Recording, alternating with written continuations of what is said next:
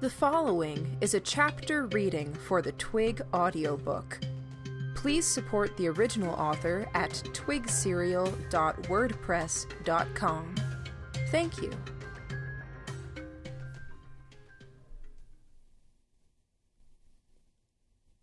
Chapter 6. The hallway was wide enough that Jamie and I could have held hands and stretched our arms out to either side and only barely touched both walls. The ceiling was high enough that Sub Rosa didn't have to stoop down to avoid banging her head. Gorger filled the entirety of that space. His physical structure was organized to let him move forward at a good speed with the use of his arms and legs. Abrasive skin, thick enough that bullets would be stopped or slowed, resistant to fire, resistant to chemicals, and immune to all known forms of disease. His body was hostile to parasites, and his stomach was a holding chamber for tough specimens, a compactor for smaller ones. His weak points had been minimized, and the ones that could be buried deep within his center of mass were. The remainder of him was self-sustaining and built to last. Raw mass and power for the sake of such. No exit. We backed up until we were nearly touching him. "Hi, Gorger," Gordon said. "Good to see you, mate." Gorger grunted. "You're in our way," I said. He grunted. Sub Rosa was approaching, one hand pressed to the one side of her head where the injuries were more severe. She moved in a jerky fashion, unpredictable, lunging and lurching forward in a zigzag fashion, every movement violent, and the convicts were keeping their distance. "Don't suppose you can back up? Or squeeze over to let us by?" He grunted. I almost took it for assent, but I looked back and saw his head pulled back into his neck and shoulders as protected as he could get it, moving from side to side. Rolls of fat moved with the action. "Bloody hell," I said. "Who are you?" the woman that had been working with Gladys asked. "Official Academy problem solvers," I said. "So all of you shut your mouths, be quiet, and let us solve this problem." "Sigh," Gordon said with a warning tone. "Untie her," I said, not taking my eyes off of Sub Rosa. "Reload, shoot more?" "Out," he said. Then to Gladys he added, "Got more bullets?" "In my coat." "Rats," I said, with emphasis. "Mary?" Mary gave me a look over her shoulder. It wasn't the Mary I was used to. She looked a little uncertain even. Lost, hurt. Her confidence was still shaken from earlier. "You with us?" I asked, my words carefully chosen. "I'm with you," she said, stumbling a bit with the odd placement of the words. "I know I'm thinking about ways out. Jamie's racking his brain for anything in her files we could use. Gordon's thinking about what to do if worst comes to worst. If I know you, you're thinking about what to do to hurt her." Mary broke eye contact, looking at Sub Rosa. 30 feet away, 28, 26, not moving in a straight line. The experiment was periodically reaching out to touch a wall and steady herself. Mary nodded. "Hurt her," I said. "What are you talking about?" Gladys asked. "I don't," Mary started. "You can do it, and it's going to be awesome. I promise," I told her. "What is she going to do that 6 bullets couldn't?" Gladys asked. "Come on, Mary, shut this girl up, please." Mary was already stepping forward. Her fingers touched the sides of her legs, reached up beneath her academy uniform skirt, and plucked knives free. Her right hand stayed at her leg, fiddling for a second, while still holding the knife. A coil of something dropped from her upper thigh to her ankle. She rotated her foot to position it, then kicked it up into the air with her toe. She caught it out of the air, not breaking eye contact with the incoming Sub Rosa. Sub Rosa was close enough that Mary could have reached her in 3 or 4 running paces.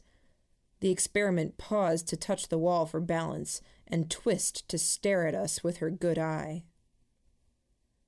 "Oh, God," Gladys said. There were similar utterances from the others. "Oh, God," Lillian echoed her, but she added a, "Please, Mary." Mary let the loop uncoil, extending into a crazy mess that sagged to her feet. Her wrist made 3 quick circles, and then she threw, right as Sub Rosa made her final lunge for us. The knife sank into Sub Rosa's eye socket. The woman barely flinched. If anything, it egged her on.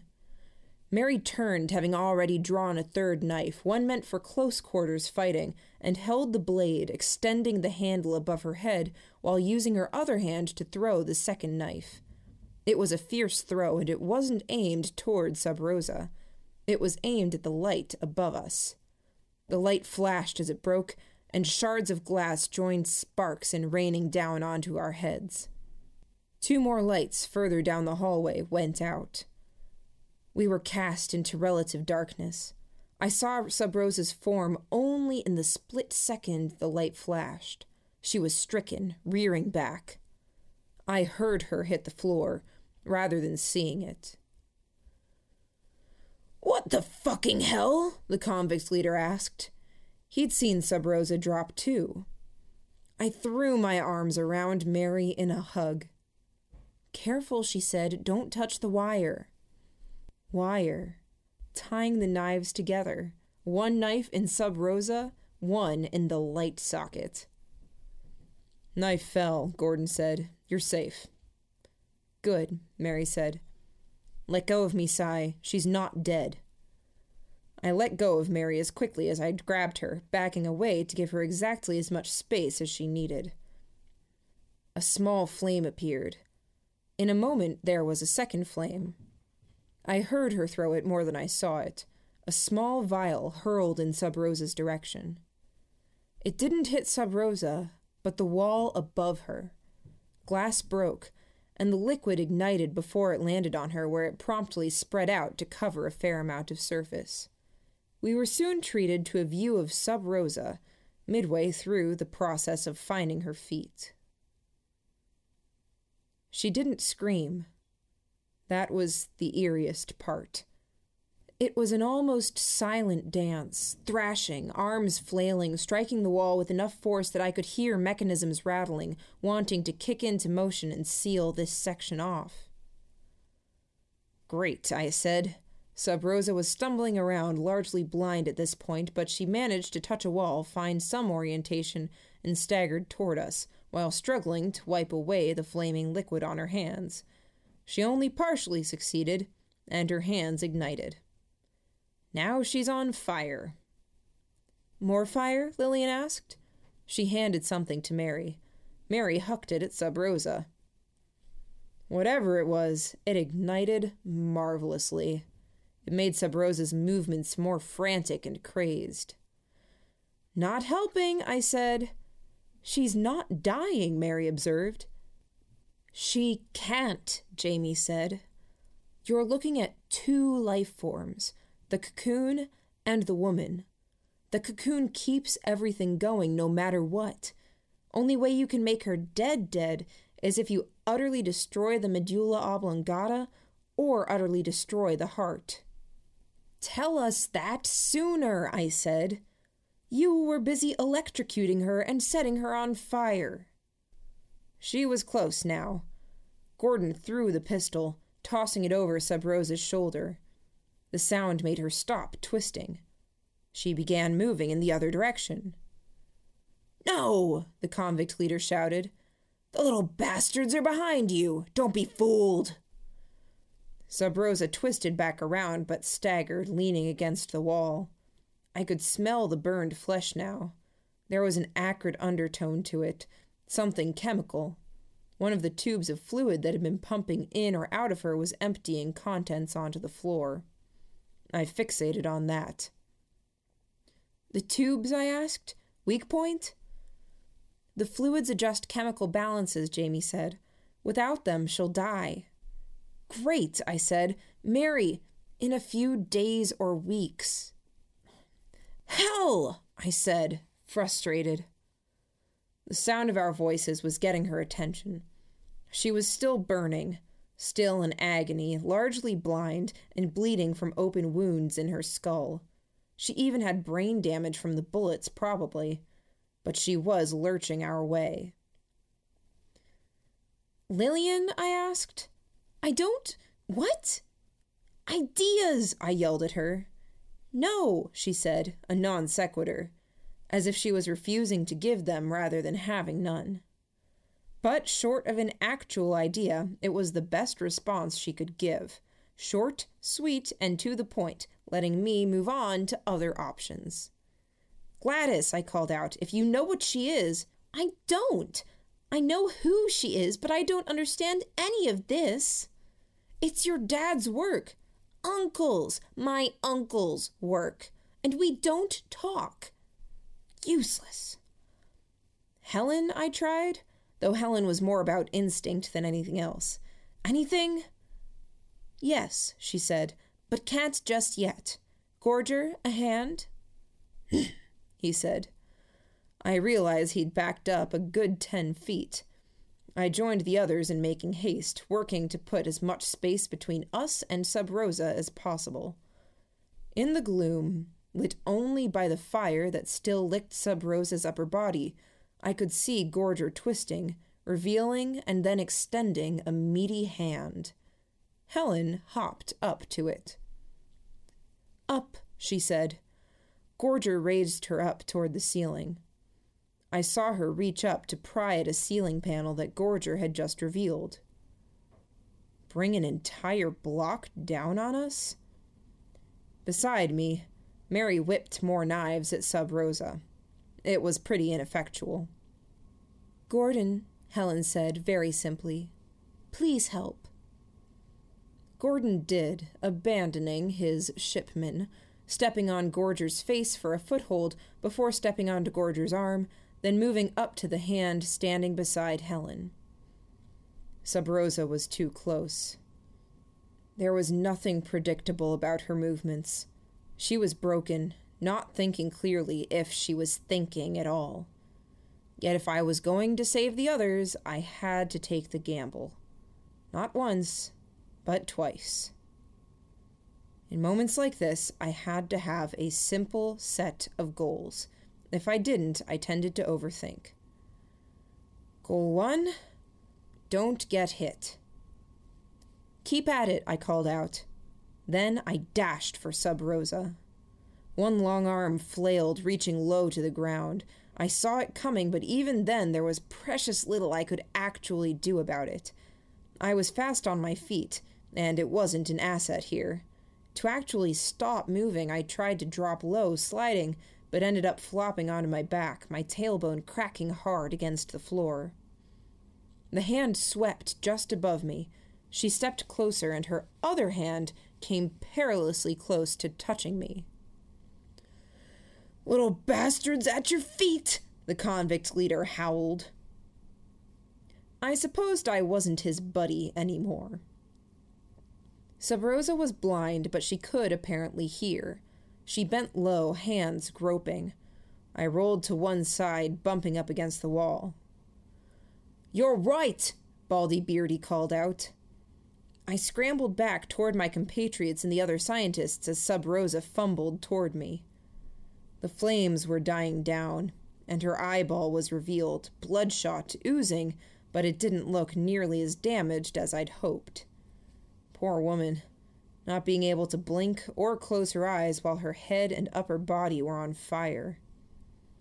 I saw the eye move, focusing on me. Another throwing knife struck Sub Rosa. She twisted, looking away from me to see Mary. I used that chance to dart close, moving past Sub Rosa, putting myself between her and the convicts. Goal 2, distract her, buy the others time. I still had the knife I'd gotten from Mary. Gripping the knife in both hands, swinging it from behind me over my head and forward, I slammed it into Sub Rosa's back, near a point where it looked like things unfolded from, closer to her own tailbone. I was already backing away, moving clear when she swung her hand my way. Her hand hit the wall hard enough to leave cracks and do some substantial damage to her. Goal 3, optional. Don't die while seeing Goal 2 through.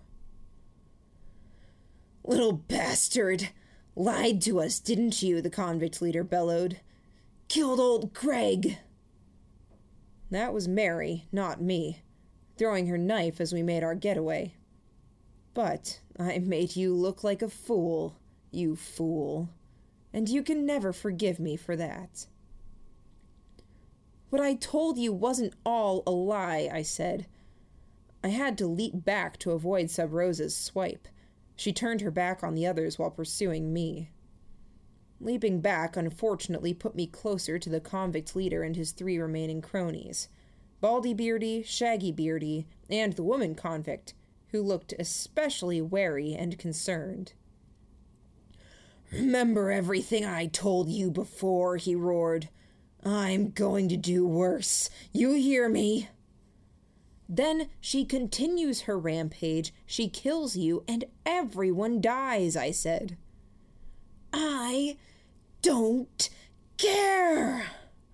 I'm going to make it slow. If I have to suffocate down here, I'm going to take my time with you. You'll crave the times I'm making you twitch with these spikes, because at least then I won't be carving bits off you." Ticked off Academy experiment on one side of me, ticked off Academy experiments on the other side of me. I backed out of the way of another swipe. I saw the convict leader smile. A mean, sadistic sort of grin. A cat grin. As much as the younger kids at the orphanage liked to coo over kittens, I knew what cats really were. I was aware that they were one of the rare species out there that killed and tormented other animals to death for their own amusement, be they barnyard cats or house cats. One cat, left to its own devices for a few days, would chalk up scores of kills that it didn't eat, and not all were vermin. Cats were detestable, viewed objectively. I could respect that side of cats. I didn't like seeing those same elements in a man 3 or 4 times my size, especially when that man was pissed off and using the Academy-designed weapons that had been built into his body. Left to his own devices, I had no doubt he could amuse himself doing exactly what he threatened. A tink sound marked the collision of one glass bottle against the ceiling. It dinked off of Sub Rosa's head and clattered to the floor a few feet from me. "It was supposed to break," Mary called out. "Is it broken?" "No." I had only a few feet of space now. The convict's leader stopped, grinning at me, arms spread wide. "Come on," he said. "Right into my waiting arms." I moved in the opposite direction, towards Sub Rosa and the fallen bottle. I got a foot from the bottle when her arm came down overhand. I stopped just in time to avoid having it come down on my head. I snatched for the bottle and missed. "What are you doing?" Mary called out. "Trying to grab—" "Don't!" I moved out of the way of Sub Rosa's reaching arm, which meant throwing myself belly first into the long flaps of skin that surrounded her legs. My head was only a short distance from the fire that still burned at her left breast. Her arms came down to embrace me, wrists crossing behind me, hands reaching out to block my escape routes, or to clutch at me if I tried to slip by. It was a smarter action than many of her actions had been recently. Was she recovering? Was she more able to think now that she wasn't on fire? I stopped to think, to try and process a way out, and the conclusion I came to was that I might have managed it if I hadn't stopped to think. Mary hadn't thrown another bottle or vial. Something about this one. She'd hoped to use it. I felt the fingers close around me. In the split second before I was heaved up off the ground, I kicked the bottle, sending it skittering along the stone floor in Mary's direction. Sub Rosa hauled me up, her wrists uncrossing as she did, turning me upside down in the process. I could have cut her face if I had the knife, but I'd left it embedded in her lower back. Held aloft, I was face to face with her. Well, face to upside down face. Or vice versa. It hardly mattered. If you really want to hurt Shipman, I can tell you how, I told her. There was no response, no recognition. She moved one hand to grab me by the ankle, then swung me back over her shoulder. I realized where I was, fumbled for my knife, and didn't find it. She changed the angle she held me, and I realized what she was doing. This is the part where she swings me into the ground and dashes my brains out. That's kind of fitting. It was eerie, the quiet that came over my thoughts. Even as my body was caught in the grips of almost pissing itself, hand scrabbling for a knife that I cognitively knew was out of reach, my heart pounding, breath catching in my throat in preparation to say something, or maybe to scream one last time. For the first time in a very long time, my thoughts weren't noisy or conflicted or stumbling over each other in a constant interweaving. My brain was a spot of tranquility in a setting of fire, meat, blood, and chaos. That world moved in slow motion. I wanted to say something witty, but the words caught in my throat because I didn't have enough time, because I knew the others would take my words for more than they were supposed to be. Instead, I let out a long sigh, and I felt my body find the stillness, or something approximating it. I stopped searching for the knife. My arms dangled. I heard the crash. I felt her tense, moving me, swinging me up and forward. She released her grip. In the end, I wound up doing a backflip or two before cracking my head on the floor. I saw her move, her hands clutched into claws, back arching. Foam was bubbling up where the liquid had landed. She was covered in burns, and burns hurt. Whatever Lillian had provided for Mary to throw, it was one of those things that stung like nothing else when poured over an injury. I knew because Lillian had used those ones on me when I'd spent the day annoying her and happened to get hurt in the field. It had taken me a few times to catch on. I lay there on the ground, belly up, staring at Sub Rosa. "Move, you imbecile!" Gordon bellowed. "Run!" Mary shrieked. Oh. Yeah. With the passing of that endless quiet, I felt almost sick to my stomach. My body felt disconnected, as if I were at the controls of some monstrosity of flesh and metal, and something had jarred me, leading me to forget which lever moved which extremity. I figured out the controls. I flipped myself over, crawled, then ran away, while Sub Rosa was still standing there, twisting in place, as if there was some specific configuration of her body that she could discover that would make all the pain stop. We'd just keep making her madder. Gordon and Helen had opened up the ceiling. Gladys, Helen, Jamie, and the other scientists were already up, and Lillian was in the process of climbing up Gorger's arm. It struck me that the ceiling escape route wasn't an escape route at all. It wasn't a ventilation tube or anything of the sort. No, that would be one of the channels that gas, water, or other sterilization measures would use to cleanse an area of any ongoing problems. Sub Rosa knew the security measures. She knew how to disable them, and it stood to reason she knew how to enable them. I'd seen glimmers of residual intelligence in her. However much those bullets had or hadn't done, I didn't like the gamble we were making here. I hope Gorger can handle this, I thought. Except Gorger is one of those measures. Mary made her way up. Gordon, ever the gentleman, averted his gaze as her skirt brushed past his head. I still had to scale Gorger's arm to reach the ceiling. "Go," I called up to him. "Help me up when you're up." He obeyed. The moment Mary was clear, he hauled himself up. Sub Rosa chased me, though it was hard to tell. With the fire dying, the world around me was rendered in black and slices of a gray that was best described as almost black. Funny thing, when being chased, when one had to run toward the threat. Much as Gordon I had to step on Gorger's body to get up to his shoulder and arm, though I was a touch graceless in the process, dropping to all fours to find a surer grip.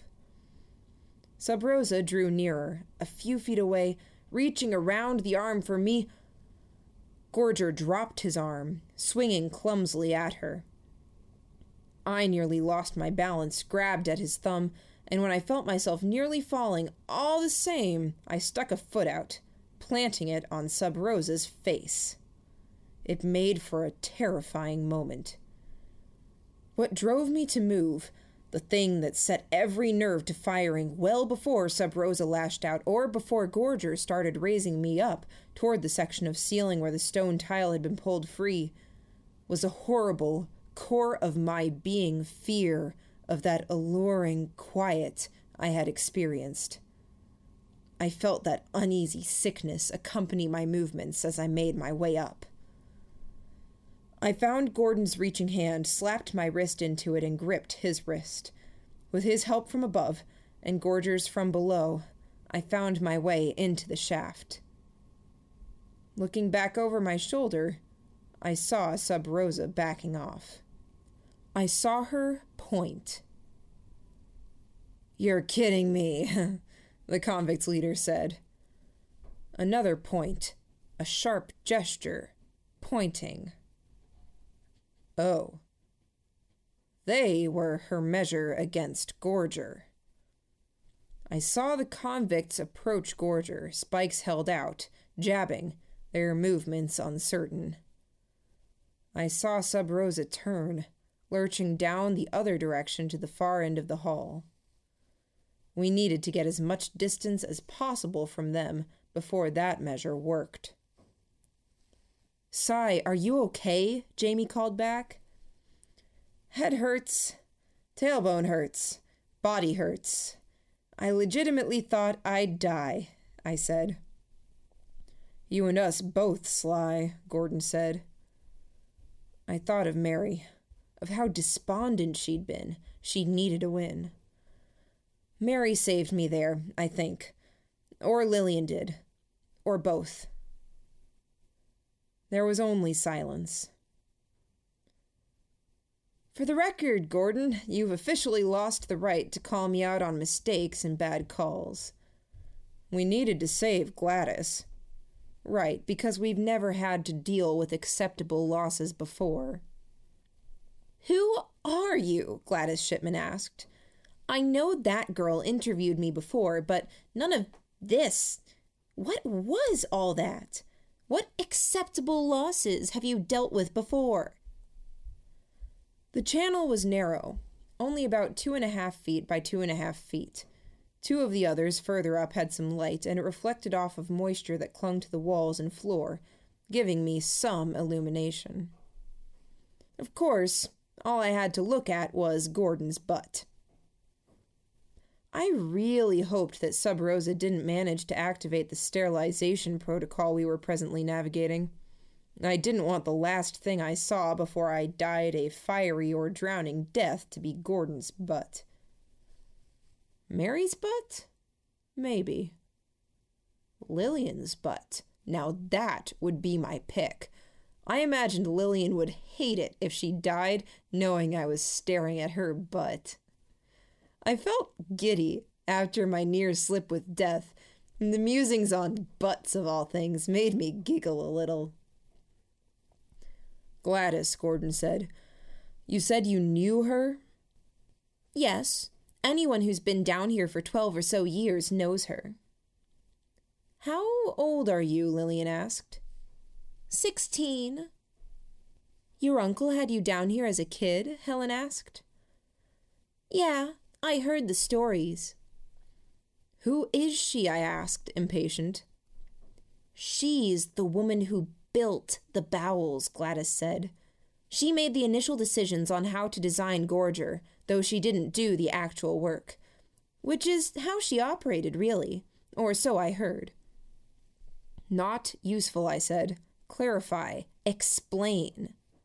I am, Gladys said, her voice sharp. I was glad I didn't have a view of her butt. She made this place. She designed the security. She designed Gorger, Gordon said, voice calm as if trying to guide by example. And when it all came down to it, she became an experiment? That's dedicated. No, Gladys said. We stopped, and I managed to avoid head-butting Gordon. No, Gladys said, she didn't make this place. She oversaw it all. The deep excavation of the shaft and individual labs. She decided the protocols for security and what Gorger needed to be. And she decided who got to work in the bowels. She was the overseer more than anything. But, Jamie asked. I snickered to myself. Ignore him, Jamie said. What happened? It's a long story, Gladys said. I only heard bits and pieces. I remember seeing her as a kid. I've seen pictures that are mounted in the stairways at Claret Hall. She was a tyrant. She demanded security protocols that nobody could follow and canceled working projects when those protocols weren't followed. Everyone hated her, and it got bad. A lot of things that are wrong with Radham Academy today, they can be traced back to her. Helen managed to open the grate. Easier from here than there, apparently. Light flooded the shaft from the lit hallway below. Helen dropped down. We began to edge forward, each of us dropping down one by one. The adults would be able to catch the rest of us. It was painfully slow, and I didn't know what was going on with Gorger and the woman who had decided how he would work. When I finally dropped down, Gladys was still explaining.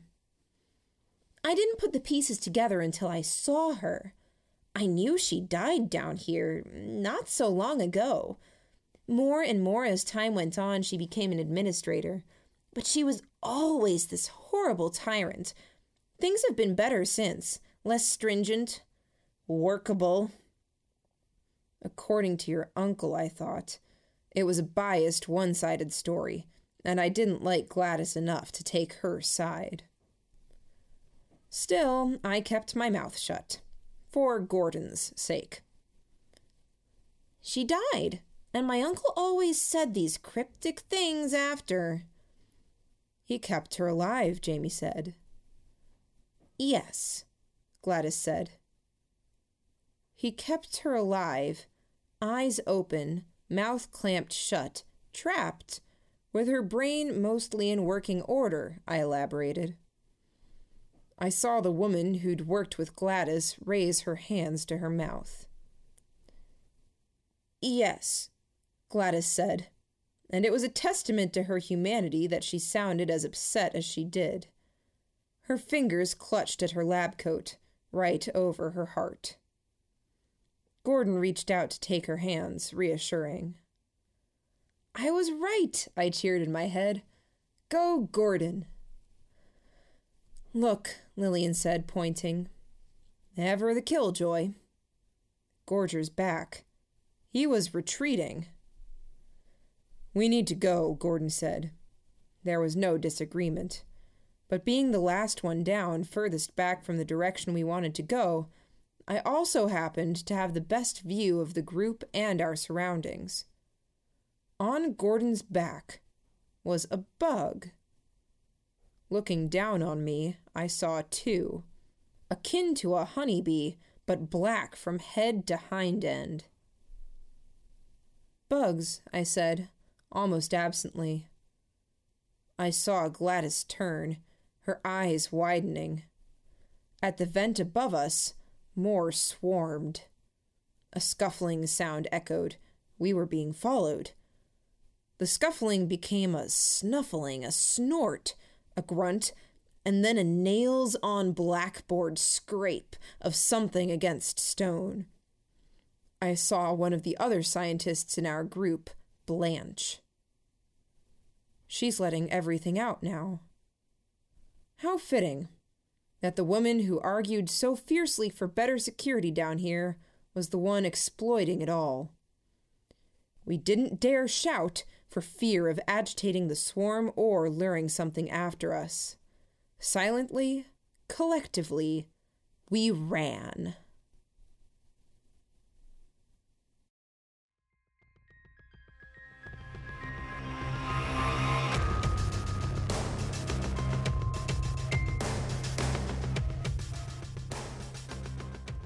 You just finished listening to a chapter from Arc 3, Lips Sealed, from the web serial Twig by J.C. McCrae. This audiobook is read by Kimberly Dauber. If you enjoyed this reading, you can download or listen to all chapters directly on our site at audiotwig.dauber.kim, or you can find us on your favorite podcatcher under Twig Audiobook. Thank you for listening.